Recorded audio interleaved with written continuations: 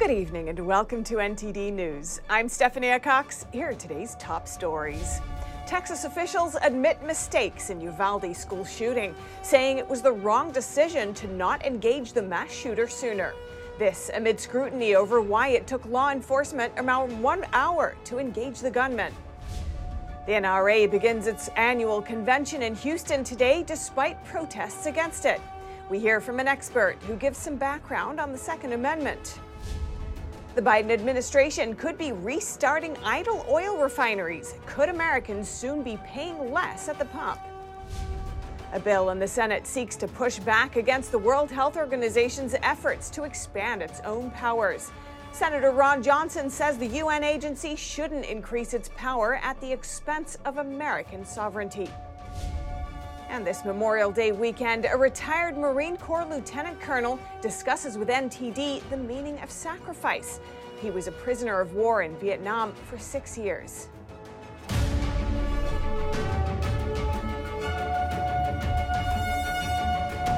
"21 crosses have been set up in memory of the victims at Robb Elementary.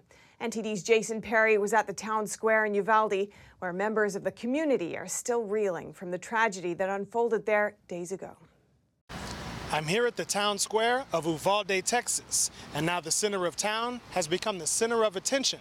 Around this fountain at the town square, it's surrounded by 21 crosses, each having one of the victims' names on it. People have come from all around to show their respect. Did you say like you were related to someone? Yeah, the very first cross belonged to my niece. Her name was Jackie. Jackie Casares, man. Yeah, yes, sir. And then so how did you find out about it?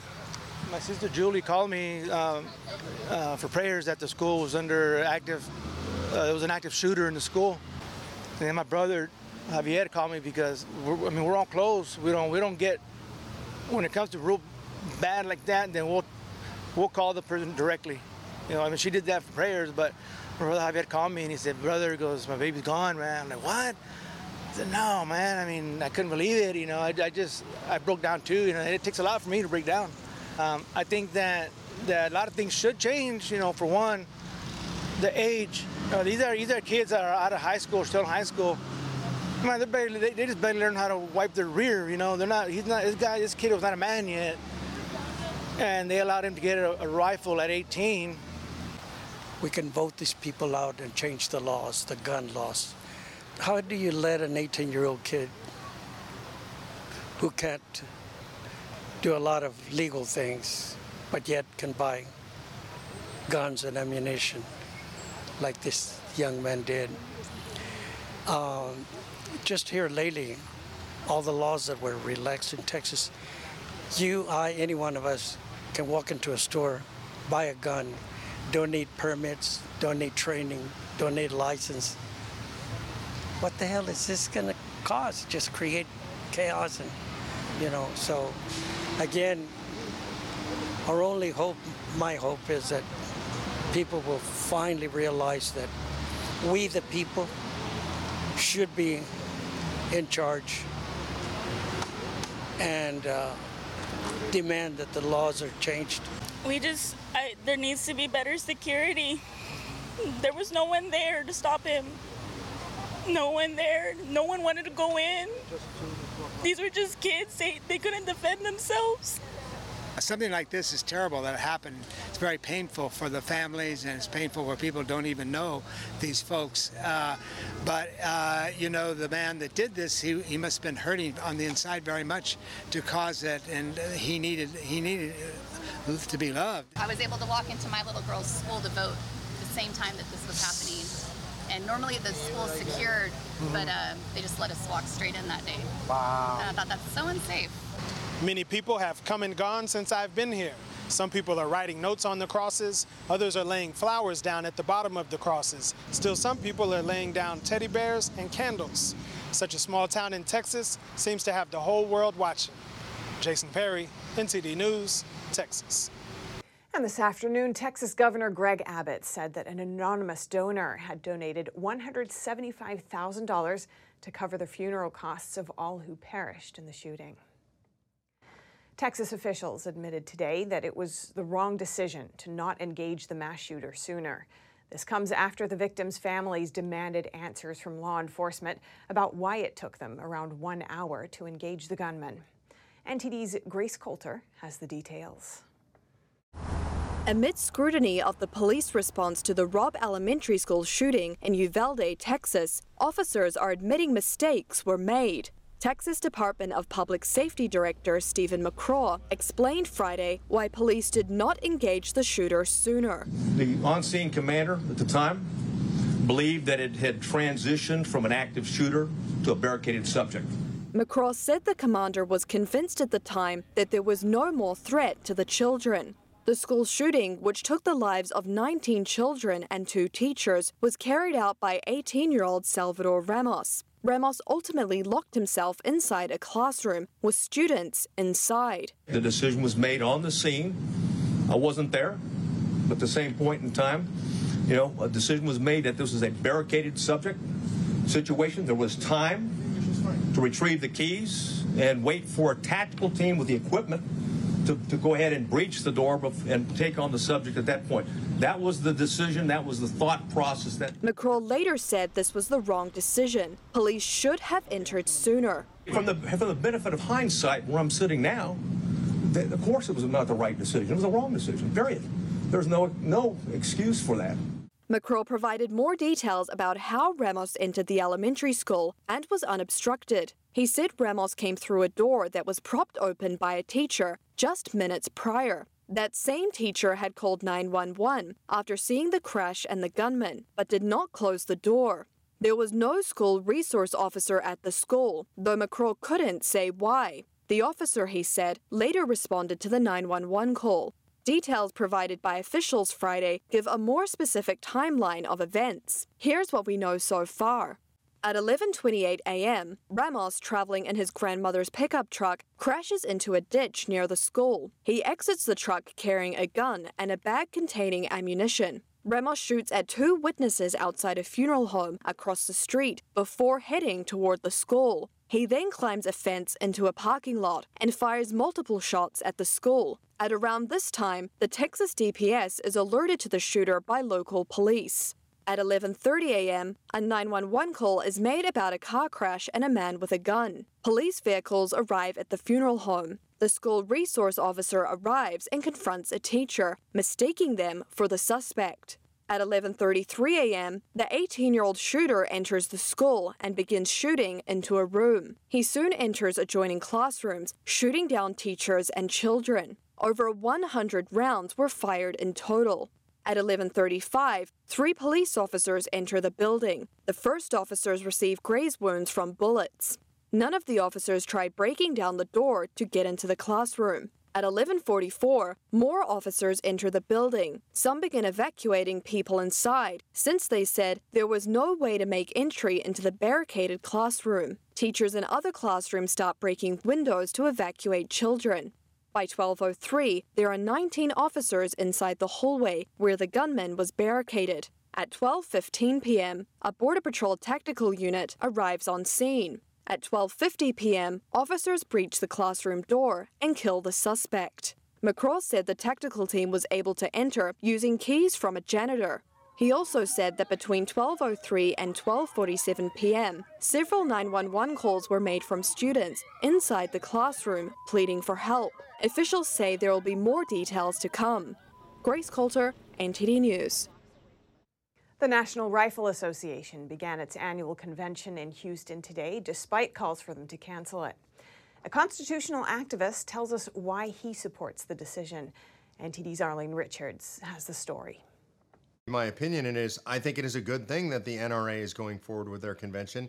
As the Texas community continues to sort out the truth about the events that led to the deaths of 21 innocent children and adults, the NRA has decided to go forward with its annual convention in Houston. The organization said in a statement, "As we gather in Houston, we will reflect on these events, pray for the victims, recognize our patriotic members, and pledge to redouble our commitment to making our schools secure." Mark Meckler, president of the Convention of States, says he's not a representative of the NRA, but he does have an opinion. The policies that they promote had nothing to do with this shooting. In fact, they support background checks as they exist today. They support gun safety. They do. He said the Second Amendment was created to protect the people from government tyranny. But several protesters gathered outside the convention, some shouting the Second Amendment was written in 1791, while others chanted,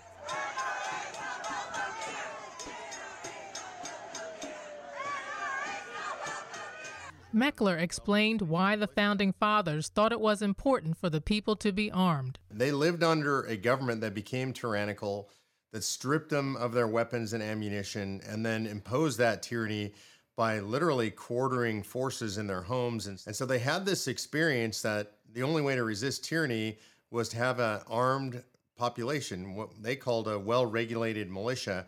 So they understood that ultimately tyranny might need to be resisted at the point of a weapon and that the people should be armed and trained. Houston Mayor Sylvester Turner said at a press conference Thursday that the city was contractually obligated to let the convention go forward. Former President Donald Trump didn't cancel his scheduled speech, while Governor Greg Abbott canceled his in-person appearance to speak in Uvalde instead. Arlene Richards, NTD News, New York. Democrats are demanding stricter federal gun laws, and some Republicans are willing to find common ground. NTD's Jeremy Sandberg has more. In the aftermath of the Texas elementary school shooting, Senate Minority Leader Mitch McConnell says he's hoping for a bipartisan solution directly related to the facts. McConnell has instructed Senator John Cornyn to negotiate with some Democrats, including Senators Kyrsten Sinema and Chris Murphy, in working out a compromise bill. Outrage. McConnell emphasized he's not pushing for legislation that would advance a partisan Democrat agenda, but instead find a legislative solution directly related to the circumstances of the Uvalde school shooting. Democrats will need support from at least 10 Republicans to overcome the Senate's 60-vote filibuster. Senator Lindsey Graham has suggested a willingness to work with Democrats on a legislative response. Republican Senator Mike Rounds also said a bipartisan agreement could be reached. He indicated such a bill might not include new gun regulations at all, and focus instead on providing additional funding for law enforcement to localities. Other prominent Republicans have rejected any efforts to concede to Democrats' demands on gun laws and place more attention on making schools safer. Senator Ted Cruz attended a prayer vigil in Uvalde, Texas, to offer his sympathy and support to the community. Cruz was firm on his position when asked if it was time to reform gun laws. If you want to stop violent crime, the proposals the Democrats have, none of them would have stopped this.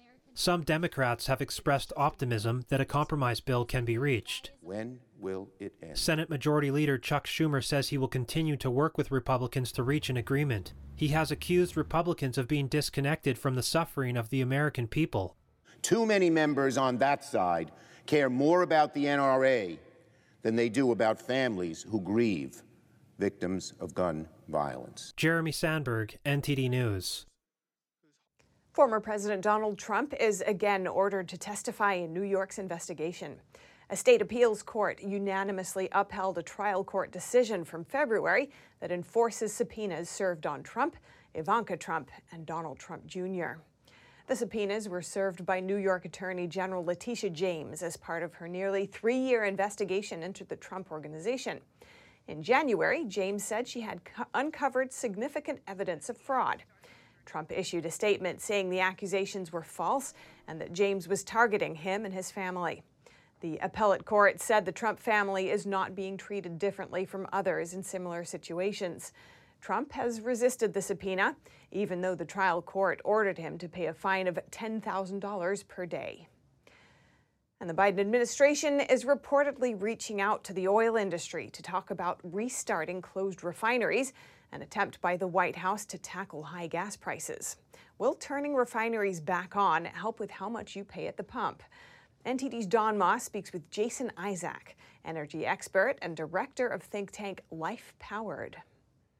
Jason, thanks for joining us today. So the Biden administration is apparently looking at possibly restarting closed refineries to tackle gas prices. I want to get your reaction. Are you feeling optimistic? What are you feeling hearing this?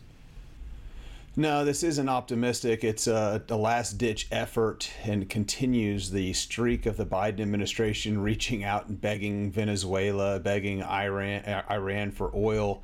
When we have those natural resources right here in North America, it's going to take a year, maybe 18 months to get re-shuttered or shuttered refineries back open. Would you just briefly explain what the roles of refineries are?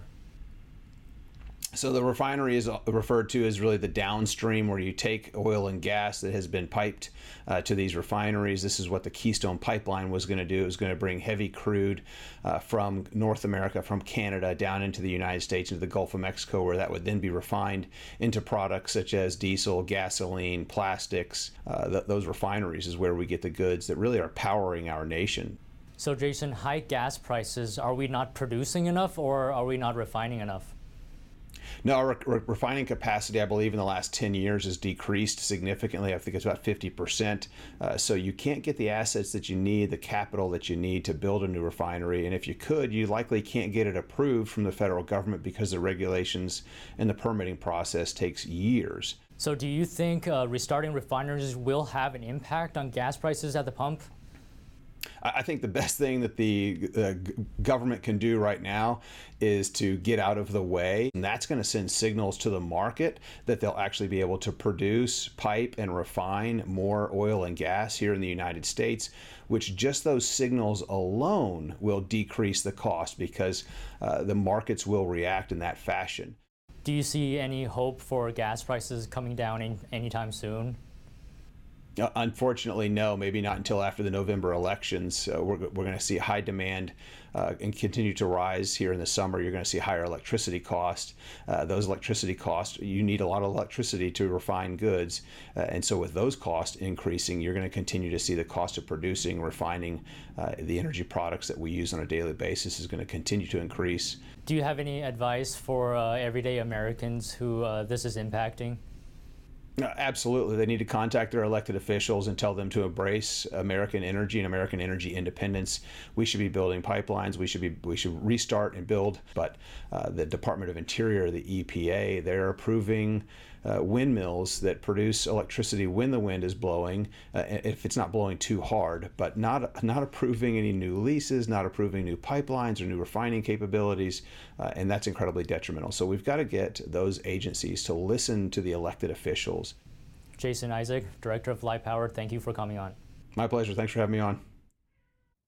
Republican Senator Ron Johnson is introducing a bill to push back against the World Health Organization's potential overreach.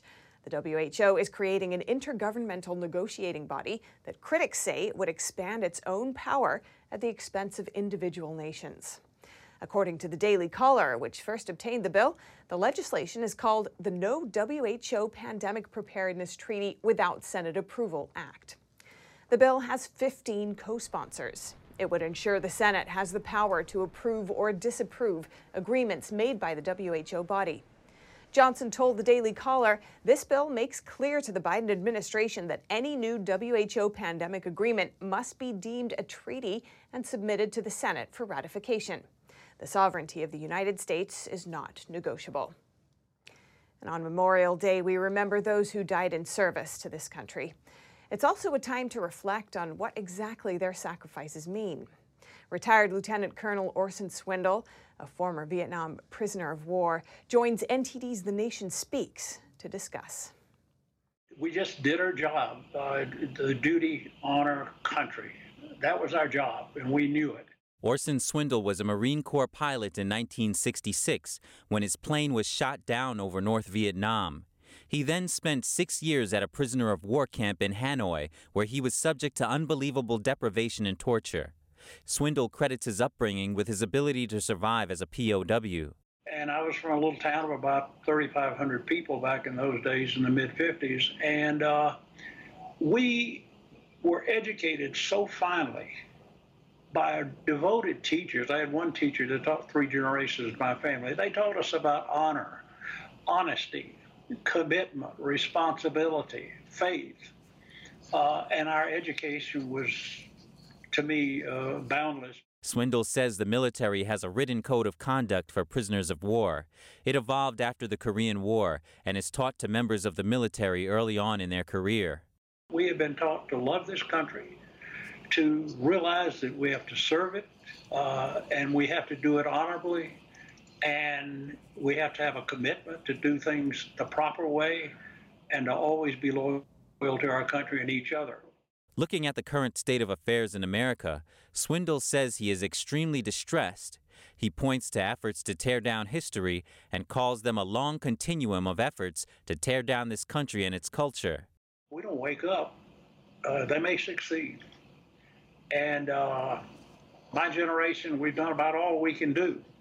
We can be an inspiration to others if they would pay attention, but I hear kids in college, they're just college students talking about their insecurity, and they need safe spaces to be protected from the way the world is. And you got to be kidding me. Swindle's advice to people is to get informed, be active, and pay attention to politics.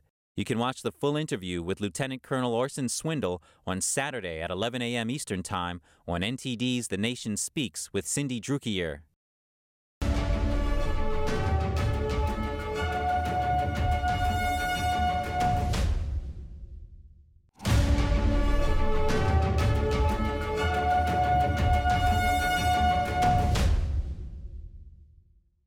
More than 40 people have been arrested in New York City. Their alleged crime? On the surface, it might look like shoplifting, but there's more to it. NTD's Arian Pazdar has the details from Manhattan. You might have seen videos of people shoplifting, and no one seems to be stopping them. It happened in cities across the U.S. Now here in New York, one man hired people to steal for him, and he made a multi-million-dollar business out of that. Ronnie Rubinoff is the alleged ringleader. Below him, around 10 organizers and 30 so-called boosters, people who allegedly stole items for him. Rubinoff trained these employees to procure and directed the boosters to steal specific items. Prosecutors say the gang stole almost $4 million worth of goods and then sold them on eBay. Ranging from high-end designer clothing, purses, and shoes, to drugstore products, to medicine, and to cosmetics, as well as stolen prepaid case cards. Store owners say the shoplifting not only hurts their revenue, but also endangers employees as well as customers. And the mayor says this is not something that should be happening in a just society. It erodes trust. It sends a signal that we are in a city out of control. You heard me say on the campaign trail over and over again, this is not a city where you can walk into a store, take what you want, and walk out. The individuals involved are facing a number of charges like enterprise corruption, money laundering, conspiracy, and many more. Arian Pazdar, NTD News, New York. An update to a story we reported on last week. New York City speed cameras will now be in use 24/7. That's after the City Council agreed on the decision. Previously, they were turned off from 10 p.m. to 6 a.m. and operated Monday through Friday. Most of the cameras are in school zones and operated only during school use hours. The City Council also voted to expand the camera network and improve safety at 1,000 New York City intersections. But some have criticized the measure. Assemblyman Mike Riley told NTD the city is just using the cameras to make money. He accuses the city of lowering the speed limit and installing more cameras at the same time. At least 5 people are dead after a home exploded in Pottstown, Pennsylvania last night. Officials say they have no idea what caused the huge explosion, but neighbors say they've smelled gas in the area for some time now. NTD was on the scene today. We spoke with a nearby resident who heard the explosion. I thought it was the nuclear power plant because we live so close and the walls just started shaking and it wasn't stopping. He told us that he's been suspicious of that house ever since he moved into the area. This house, the house smelled like gas for a very long time, and we called about it when we first moved in here about a year and a half ago, and they told us it was safe. At a Friday press conference, reporters confronted the Pottstown borough manager. They asked if he knew about neighbors saying they constantly smelled gas in the area, including in the last few days. That's something that we're still looking into, and I'm going to let the professionals at the Philadelphia arson, the ATF and state police determine that. Well, did the fire department have frequent calls to that address? You must know that much. Did the fire department go there for gas calls? Again, this is still an investigation. We're still looking at that information. Neighboring houses were damaged as well. It is not clear yet how many people have been displaced. The Lincoln Memorial is turning 100 next Monday, May 30th. The site has become a symbol of America and witnessed many significant occasions. A century of unity will now be counted as one of them. NTD's Jeremy Sandberg has the story.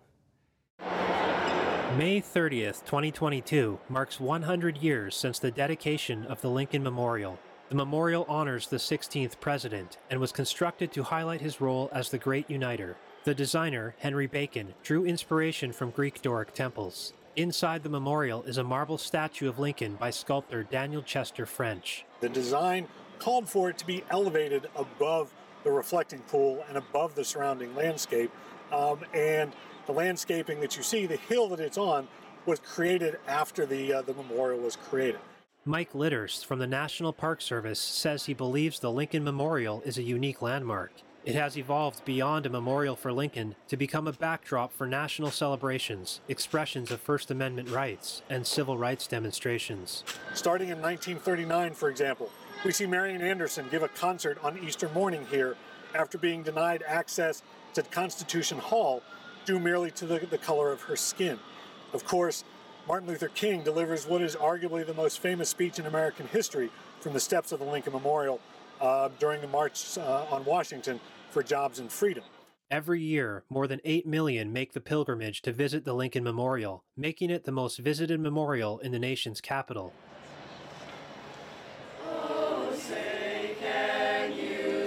The National Park Service is holding special events and programs this month to honor the former president and this neoclassical temple. Among the thousands of visitors who come here every day, it's very easy to get a sense of awe and inspiration from those that climb the steps to the chamber. While it's bustling and full of activity outside, inside the chamber, there's almost universally a hushed reverence, a quietness about it as people gaze upon the statue and move to the two walls to read the speeches that are engraved there. The memorial uses materials from all across the nation, which symbolizes unification after the Civil War. There are the stairs made from Massachusetts granite, the statue made from Georgian marble, the exterior walls of Ewell marble from Colorado, and the ceiling tiles from Alabama. The Lincoln Memorial is open 24 hours a day, every day of the year. Jeremy Sandberg, NTD News. And if you have any news tips or feedback for the show, you can email us at eveningnews@ntd.com. And coming up, a new law in California will establish drug injection sites in several major cities. But activists are criticizing it, and they cited one example where the initiative has already failed its mission. And in the NBA tonight, Boston looks to eliminate top-seeded Miami. NTD's Dave Martin breaks down how the Celtics got this far. That and more coming up.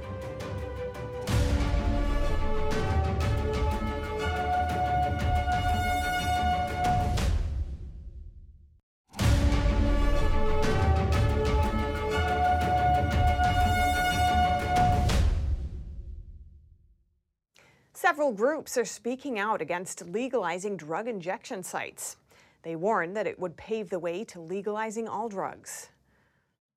During a virtual press conference, leaders of multiple organizations voiced their strong opposition to Senate Bill 57, also known as the Controlled Substances Overdose Prevention Program. The data show that drug deaths increased over the same period that they expanded supervised drug consumption sites. Senator Scott Wiener introduced the bill, and the California Senate passed it last April. The intention is to create drug consumption locations that will have medical staff on site to avoid people overdosing. The sites are to be established in San Francisco, Oakland, and Los Angeles County. But opponents say the injection sites only make it easier and encourage people to use drugs even if they are not at a site. I've gone out to say, look, there's a safe injection site literally 5 blocks away. Why don't you just go there and use that site? And they don't want to go that far. They said, why?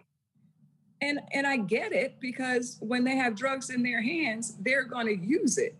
Moreover, the injection sites always becomes a magnet for drug dealers, drug addicts, robbers, and the like, hurting the nearby communities seriously.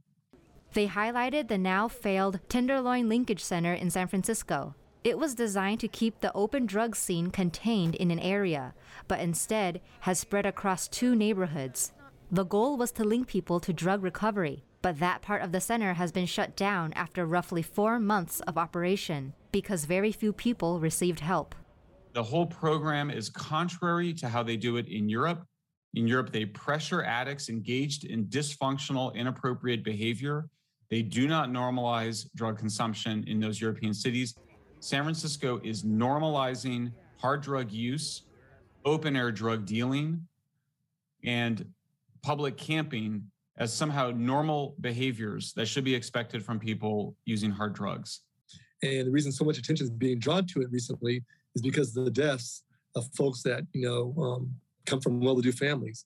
And it's tough because they're turning to these things to inject drugs like heroin.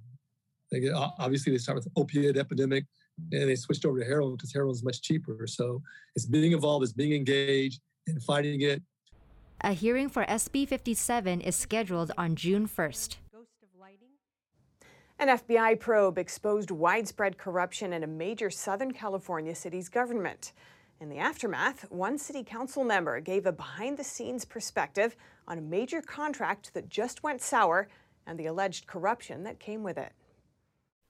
The city of Anaheim in Southern California is home to Disneyland, the Angels baseball team, and a corrupt group of individuals pulling all the strings in government. That's according to City Council member Jose Moreno. The city of Anaheim for decades, with the exception of 2 years, 2016 to 2018, has been run by a shadow government. It's been run, and at what is now understood in the lexicon of Anaheim, a cabal. That's in our FBI documents. They called themselves that. They called themselves a family. One member of the alleged cabal, former Mayor Harry Sadu, resigned this week amid an FBI corruption probe. Moreno told California insider Siamak Karami that Sadu misled the community in an obscure lease extension deal that was unfavorable for the city, but favorable for the manager of the Angels. At least 2 of us thought, Denise Barnes and I, and the public, and the media, thought he was simply asking for a 1-year extension on the lease. What it was a reinstatement of the original lease, which meant his move, his agendizing this and then getting the council majority to go with him. They reinstated a lease, which meant he re-encumbered the land. He's back in control again for the land. We lost most of, if not all of our negotiating power. He gave that away. Councilors just recently walked away from 3 years of negotiating with team owner Arte Moreno's development management company. The council voted unanimously on May 24th to void the $320 million deal with the Angels baseball team to purchase the Angel Stadium. The former mayor allegedly had under-the-table dealings with the owner. And so now in retrospect, I could see exactly what happened. He had made a promise to Arte Moreno that whatever it takes, you're going to get a great deal out of this city for your interest if you help me win the mayorship. And he delivered. Entity reached out to the Anaheim Mayor Pro Tem for comments, but did not hear back by press deadline. To watch the full program, you can find California Insider on YouTube or on Epic TV on the Epic Times website. And the U.S. Census Bureau's annual population totals show that the trend of people leaving big cities in America is still continuing. The majority of the nation's largest cities are reporting declines. NTD's Jason Blair brings us the latest numbers. According to the U.S. Census Bureau, 13 of the 20 largest cities in the U.S. saw a drop in population between July 2020 and July of 2021, 8 of those being in the top 10. San Francisco saw the steepest percentage decline in the country. It lost 6.3% of its residents compared to 2020. New York City lost 3.8% and Washington, D.C. 2.8%. Among the 7 in the list that gained numbers, the highest is Fort Worth with a 1.4% gain, with San Antonio and Phoenix following, each gaining just under 1%. When counting the 15 fastest growing cities by percentage with 50,000 people or more, the state of Arizona claims the most with 5 of the top 15, and Texas, Florida, and Idaho tying for second with 3 each. Jason Blair, NTD News. California's energy prices, already high, are likely to get higher. The long drought they're facing could lower their hydropower by almost a half. That's according to the Energy Information Administration. It says hydropower may be producing 8% of California's electricity as opposed to 15%. This may also lead to a 6% increase in carbon dioxide emissions and a 5% increase in electricity prices. Government data shows that California has the second highest residential electricity prices in the country, behind Hawaii. Officials say the state may lose power this summer during heat waves and wildfires because the grid lacks capacity. And now for your sports news, here's NTD's Dave Martin with today's top stories. Tonight in the NBA, Boston can clinch a trip to the finals for the first time since 2010 with a win at home over Miami. The Celtics pulled out a critical win in Game 5 Wednesday by running away with the game in the second half. Boston held the Heat to just 7 of 45 shooting from three-point range as Miami hit just 32% of their shots overall. The Celtics had Defensive Player of the Year Marcus Smart back for Game 5, though he's still listed as questionable for tonight's contest. The Heat are also banged up as Sixth Man of the Year and second leading scorer Tyler Hero missed his second straight contest with a hamstring injury. Meanwhile, teammates PJ Tucker, Max Struss, and Kyle Lowry all played in Game 5, but are still listed as questionable with injuries. Should Miami pull off the win, they'd get Game 7 at home Sunday, with the winner facing Golden State in the finals. The Warriors topped Dallas last night 120-110 to advance their 6th finals appearance in 8 years. Guard Steph Curry became the first ever recipient of the Magic Johnson Trophy, awarded to the MVP of the Western Conference Finals. On the ice tonight, St. Louis will look to stave off elimination as they host Colorado, trailing 3-2 in the series.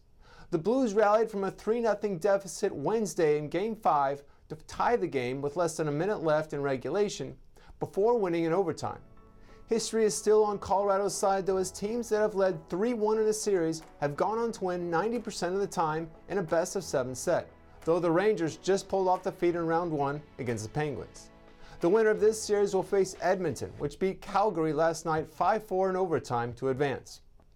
In other NHL news, 50-year-old former NHL star Jaromír Jágr is leading toward playing his 35th professional season with Kladno of the Czech Republic.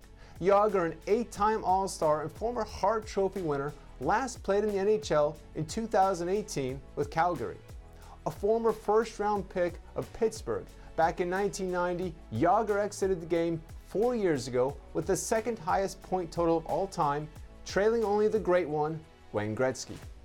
At the French Open today, both 13-time champion Rafael Nadal and reigning champion Novak Djokovic advanced to the 4th round with straight sets wins. The two are on a collision course to meet in the quarterfinals instead of the finals, a disappointing venue for a match that most believe will determine the champion. Since Nadal first won here 17 years ago, just 3 others have managed to squeeze in a title. Roger Federer in 2009, Stan Wawrinka in 2015, and Djokovic in 2016, as well as last year. Elsewhere at the French, American Coco Gauff advanced the 4th round with a straight sets win. At 18 years of age, she's the youngest woman left in the draw. That's all for sports today. Back to you, Steph. Thanks, Dave. And coming up, another protest erupts in a Chinese university. Students voice their discontent with strict blockade measures, rules that have trapped them on campus. But unlike other protests, these students brought a new slogan to the march, chanting, "Down with bureaucracy." And Russian forces are making slow but persistent advances in Ukraine's Donbas region. Ukraine's foreign minister warns that without a resupply of foreign weapons, Ukrainian forces won't be able to stop Russia from seizing 2 more cities. That and more here on NTD News.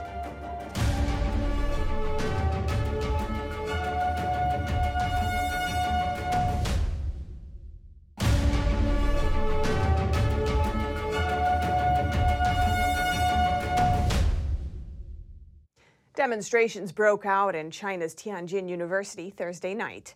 Students were heard shouting, "Down with bureaucracy," amid demands that they be allowed to leave the shuttered campus and go home. Dozens of police officers were sent to the site to stamp out the protest. And this on the eve of one of the most sensitive anniversaries in China. Check it out.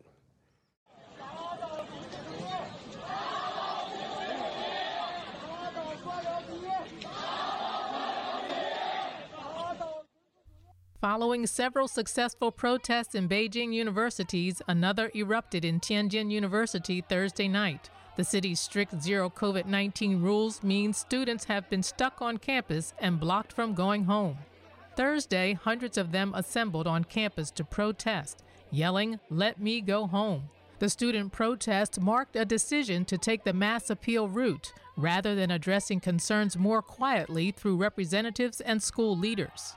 More worrisome for Chinese officials, the latest protest featured two new slogans, "Down with formalism" and "Down with bureaucracy." What's meant by formalism? It's a rare term in Western nations, but a relatively common one in authoritarian countries. Chinese affairs analyst Tang Jingwan explains that the so-called formalism refers to when situations or events are scripted or prearranged for a certain outcome.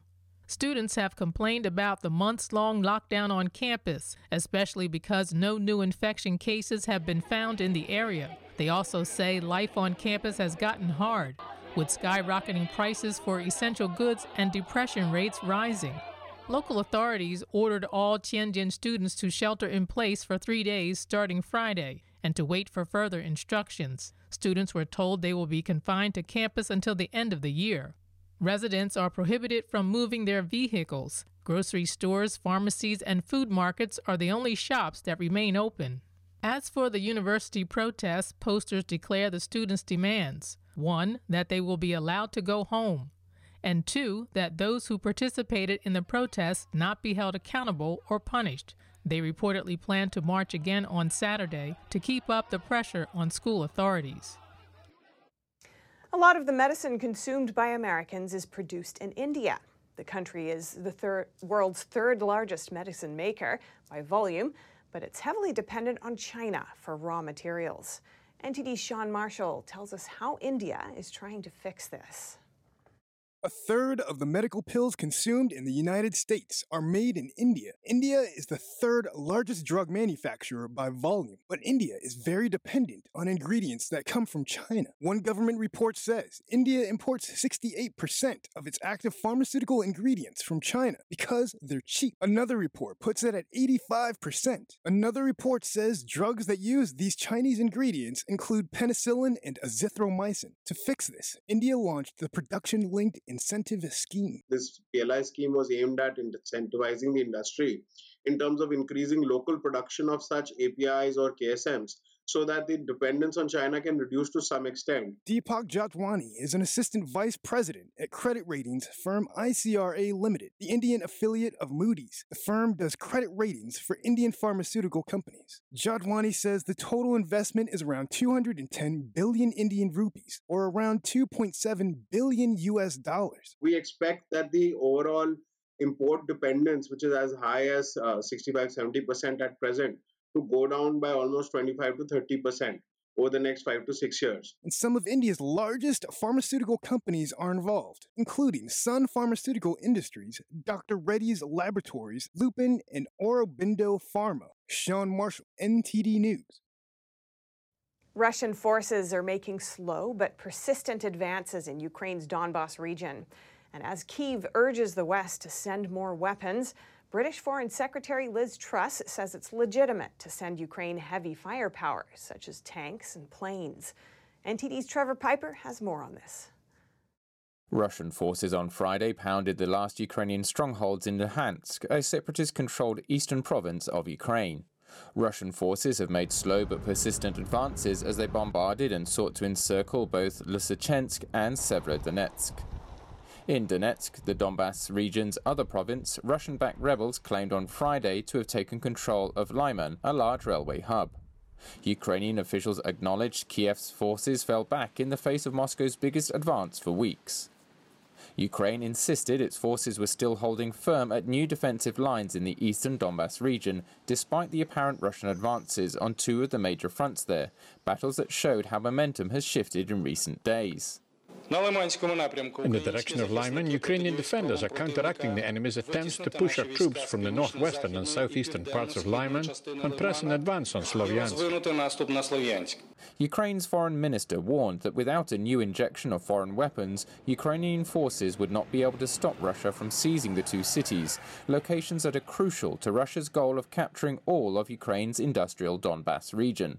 British Foreign Secretary Liz Truss said on Friday it was legitimate for allies to send tanks and planes to Ukraine during her visit to Czech Republic. We need to make sure is that supply of heavy weapons continues to get to Ukraine.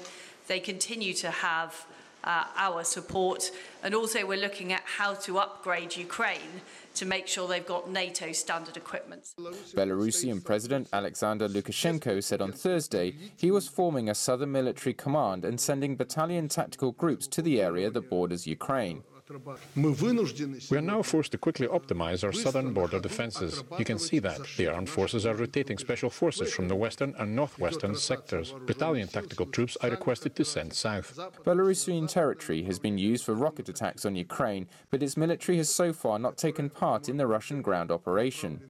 Ukrainian authorities have expressed concern and fear that Belarus may agree to wider participation in the war. Several strikes hit Ukraine's second biggest city, Kharkiv, on Thursday, as local authorities claim Russian shelling killed at least 7 civilians and wounded 17. Ukrainian President Volodymyr Zelensky on Friday said Ukraine was not eager to talk to Russia's Vladimir Putin, but that it has to face the reality that this will likely be necessary to end the war. Trevor Piper, NTD News.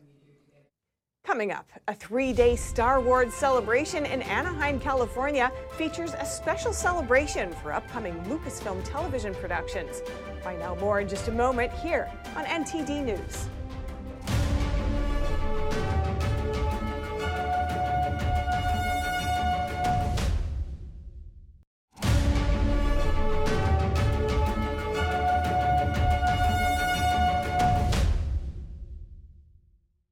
A 3-day Star Wars celebration is happening in Anaheim, California. It began on Thursday with a special event for upcoming Lucasfilm television productions. While today, the first episode of a new series starring Obi-Wan Kenobi launches online. NTD's Andrew Thomas has the details. Ewan McGregor stars and executive produced Obi-Wan Kenobi and explained why he reprised the role from the prequel films without there being a script. It wasn't that they sent me a script and I said yes or no to it. We sort of developed the story together to a degree. It was going to be a movie at one point. Deborah Chow then came on and it became a TV series, and so with Deborah's brilliant direction, we ended up, I think, with a really good story, you know. Also retaking his role is Hayden Christensen, although now he is Darth Vader instead of Anakin Skywalker. This meant the Canadian actor had to don the iconic black suit for the role. I mean, it's such a incredible costume and such an iconic costume that you put it on and you can't help but feel that, and then certainly walking out on the set and sort of seeing people's reactions, that's always been good fun, and I've always really enjoyed that part of it. The second television series soon to be launched is Andor, which follows the history of Cassian Andor from the film Rogue One, a Star Wars story. Although the character died at the end of the film, he lives on again in 2 seasons of Andor, which is set to start streaming in August. The character is played by Diego Luna. I mean, I love the character, man. I would play this character for a long time if possible, because I really find a strong connection with this role. I think this role reminds us what we're capable of, It's about the people taking control. It's about you understanding that what matters to you might matter to others. Aside from a poster and an appearance from Harrison Ford at the Lucasfilm panel, there were few film projects being showcased, while TV projects remained in the spotlight. Andrew Thomas, NTD News. And once again, if you have any news tips or feedback for the show, you can email us at eveningnews@ntd.com. And that's all for today's news. Thanks for tuning in. I'm Stephanie Cox.